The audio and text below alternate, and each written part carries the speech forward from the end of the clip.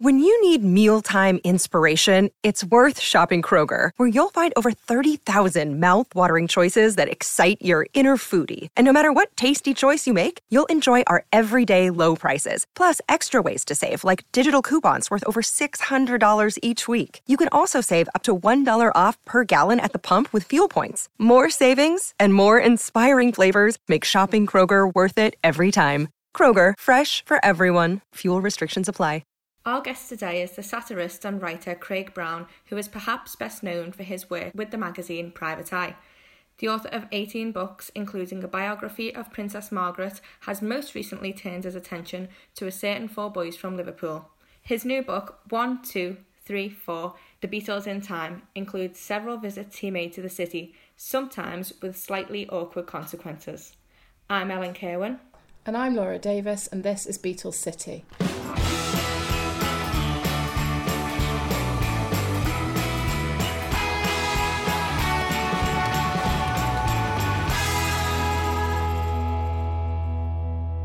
So, what is the book about, Laura? I really enjoyed it. It's very different to any other Beatles book that I've ever read. They can often be quite serious and quite sombre, even the most passionate ones. This is very chatty, very lively. He really moves around in time, so it's not a traditional biography in any sense. And it also includes experience of fans and the sort of feelings that they have about the band as well. And so he actually came to Liverpool to research the book, didn't he? Yeah, he did. He's a big fan of Liverpool. He said he thought it was even a nice place to live, which we both agree with, certainly. Yeah, that's true. Yeah, he spent some time at the Adelphi during the International Beatles Festival, which actually should have been taking place this week, but unfortunately, due to lockdown, it hasn't gone ahead. And he also visited John Lennon and Paul McCartney's houses, and he met the custodians there, Colin and Sylvia, who we did feature on a previous series of Beatles City, and they were great, sharing all their stories of the houses. He seemed to have a slightly different experience going around, but he is a humorist by nature, and I think that he's quite exaggerated his experience for a bit of comedy. So what was your starting point for this? What made you write the book?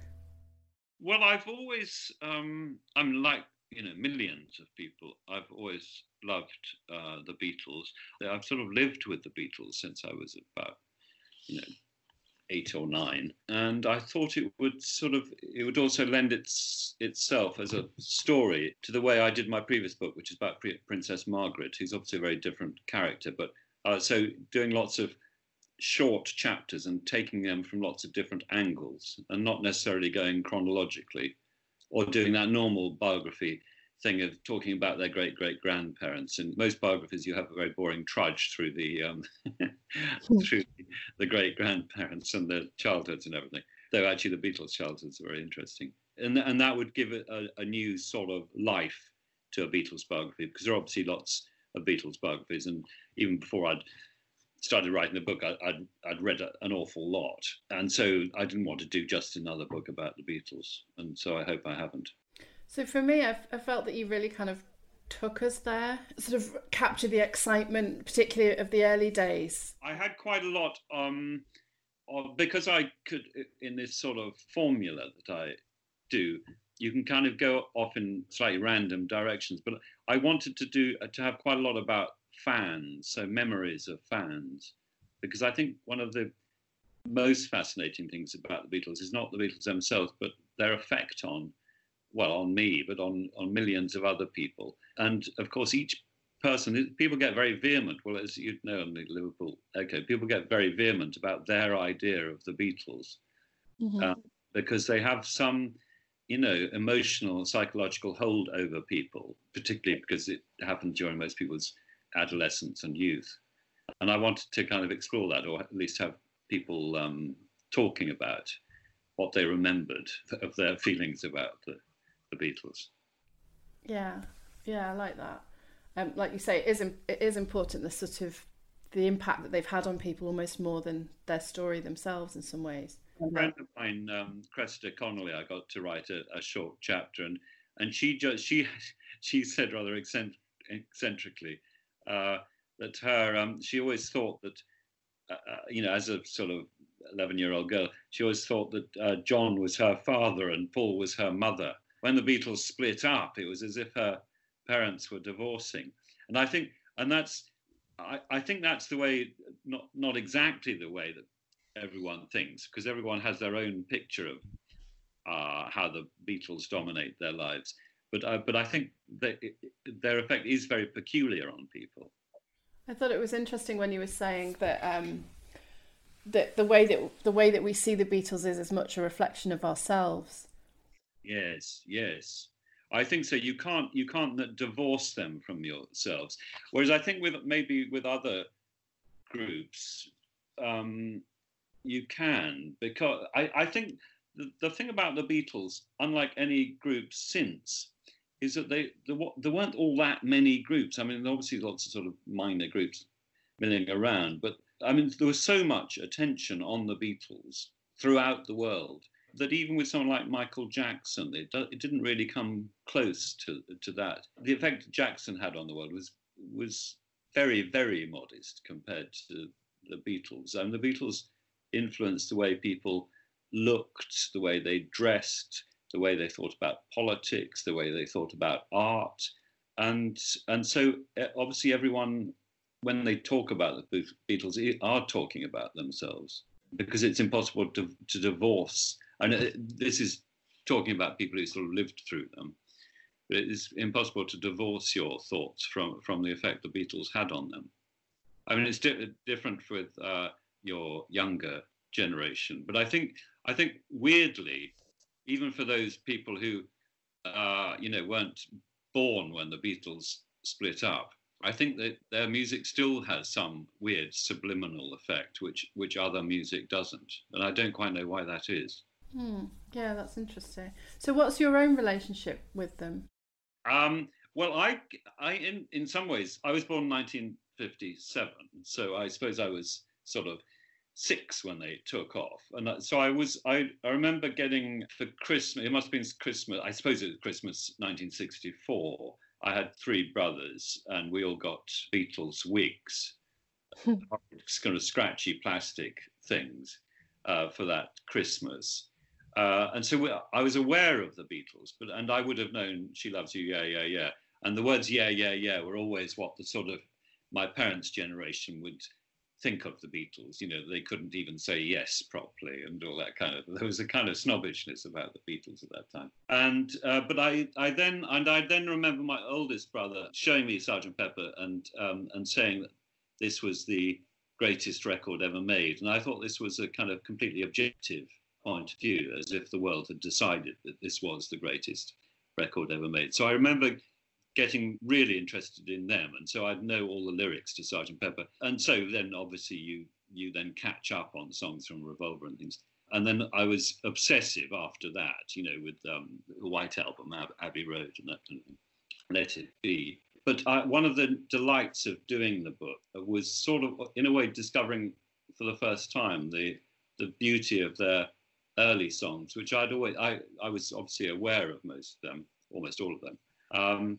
But I'd just seen them as sort of rather simplistic versions, whereas the later songs were the interesting ones. And in some ways, the later songs are more interesting, but there's something so delightful about those simple early melodies and harmonies, and so sort of joyful, that I'm really glad to have kind of caught up with them, having written the book. So you talk in the book about the blissful ignorance of their early songwriting.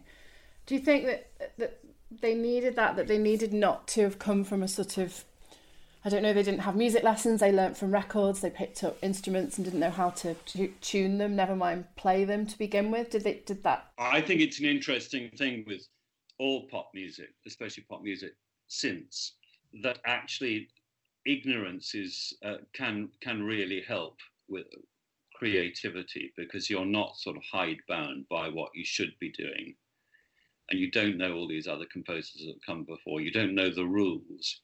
You don't know, especially in a way, you don't know what's considered too simple and too naive. And a lot of those songs would only have 2 or 3 chords.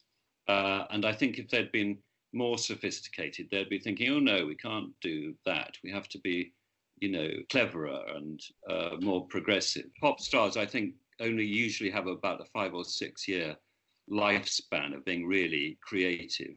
And I suspect it's got something to do with just knowing too much after a bit. I mean, as well as things like getting too rich to be able to identify with the ordinary life, which your music fed off before. And that it's also to do with knowing too much about music and kind of getting lost and not being able to regain that initial spark you had, and the spark which came from kind of naivety. I'd imagine success would make you self-conscious of your own work in a way as well. Yes, I think that's true. And you have lots of, the minute you put out a record, then everyone's interpreting it or saying whether it's good or bad, or, and then you read all the stuff, and it'd be very hard to just think freshly, and just write a lyric like "She loves you, yeah, yeah, yeah." Glory of that lyric is that it's so simple.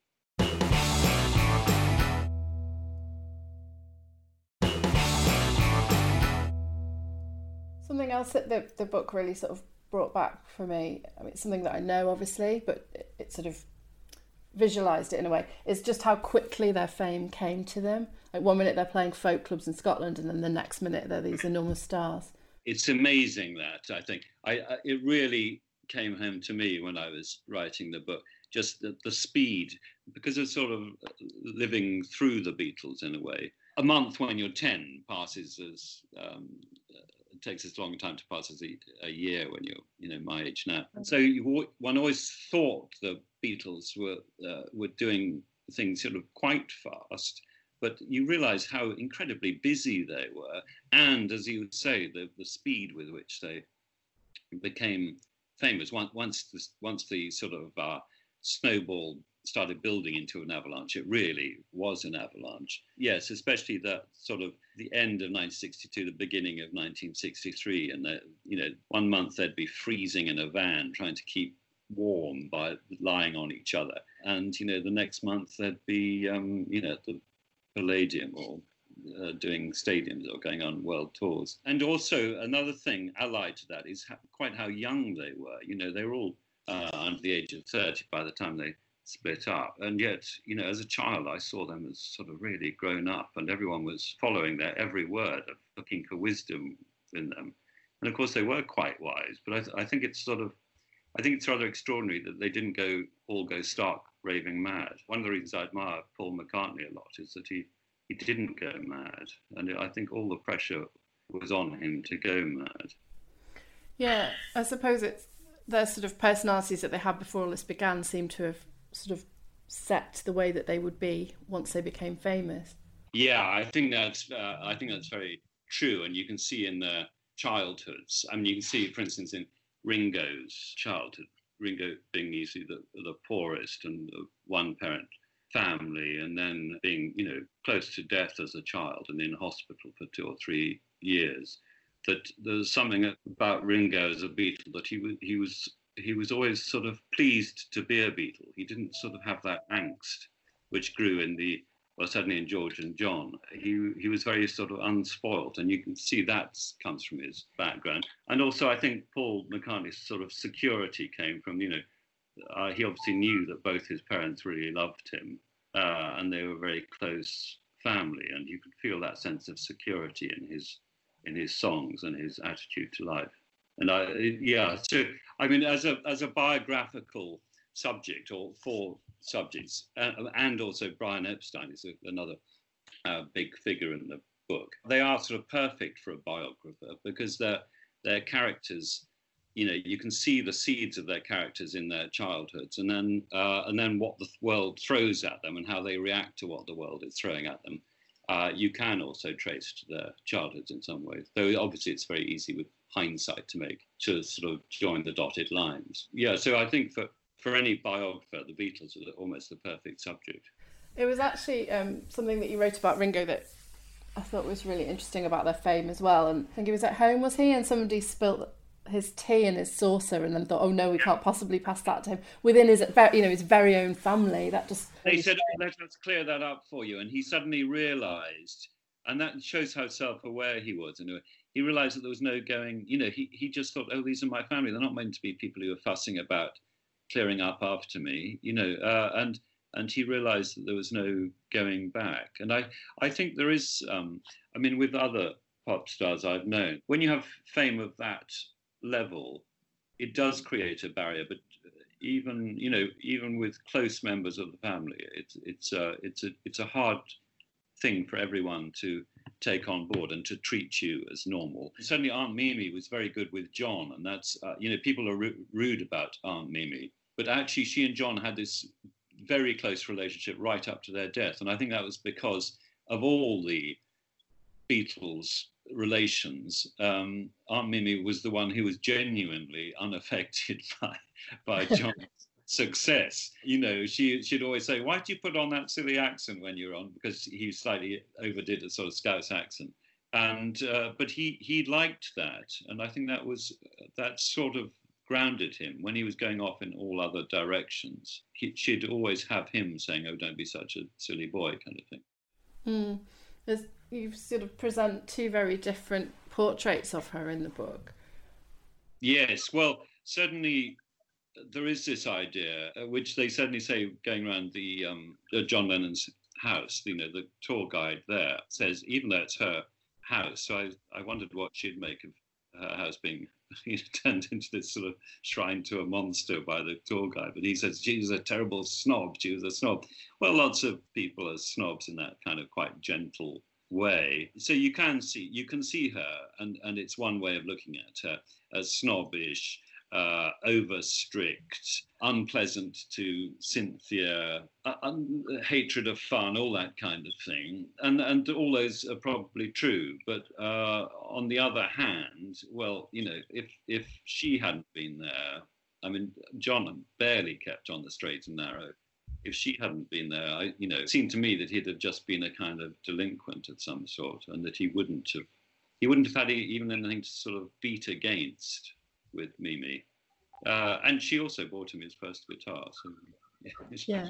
Can't be denied that. It was great to hear about your visits to Liverpool and the experiences that you'd had here on various different tours.